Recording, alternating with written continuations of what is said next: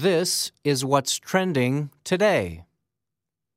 Recently, the operators of a bookstore in Southampton, England, made an unusual appeal to people in the community. They sought help moving books and other things to the store's new location a short distance down the street. Community-based October Books put up announcements around the neighborhood and on the internet. They asked, "Can you lend a hand?" The bookstore made clear the work would be volunteer and that all kinds of people were needed. It would be a lot of work, even if the store was relocating only about 150 meters down the street. Part of the work required serious lifting and boxing things. This is not a family event. We need people happy to do heavy lifting, said an announcement posted last Sunday on Facebook. Naturally, the store had to move books. Lots and lots of books. The announcement said the move would be happening throughout the week.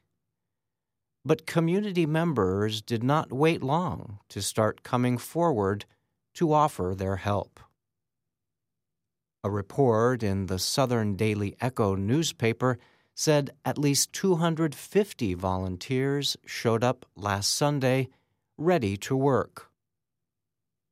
With that number of people, the organizers decided to change their method for moving books from the old store to the new one. Instead of having people carry them, volunteers formed a human chain to pass the books from person to person. They lined up between the two locations along Portswood Road. Claire Diaper works at October Books. She told the Southern Daily Echo she was caught by surprise at the huge amount of interest. It was just amazing. We started with 10 people having to run between shops and ended up with 250 people passing books, Diaper said. She added that she got quite emotional and found the level of community support heartening. Jannie Frank was part of the human chain. She also told the newspaper it was amazing to see the power of so many local people in action. October Books have done really well. I'm in awe, she said. Local news reports said the volunteers passed about 2,000 books from hand to hand on October 28th alone. About 18,000 more were to be moved the rest of the week. The grand opening of the new store is set for Saturday, November 3rd.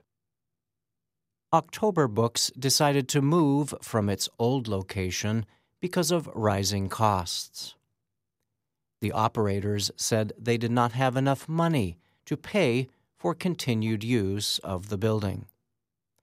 So they launched a campaign to raise money to buy a nearby old bank building as the store's new home. The Guardian newspaper reports that October Books was founded in 1977 as a small radical bookshop cooperative named after Russia's October Revolution.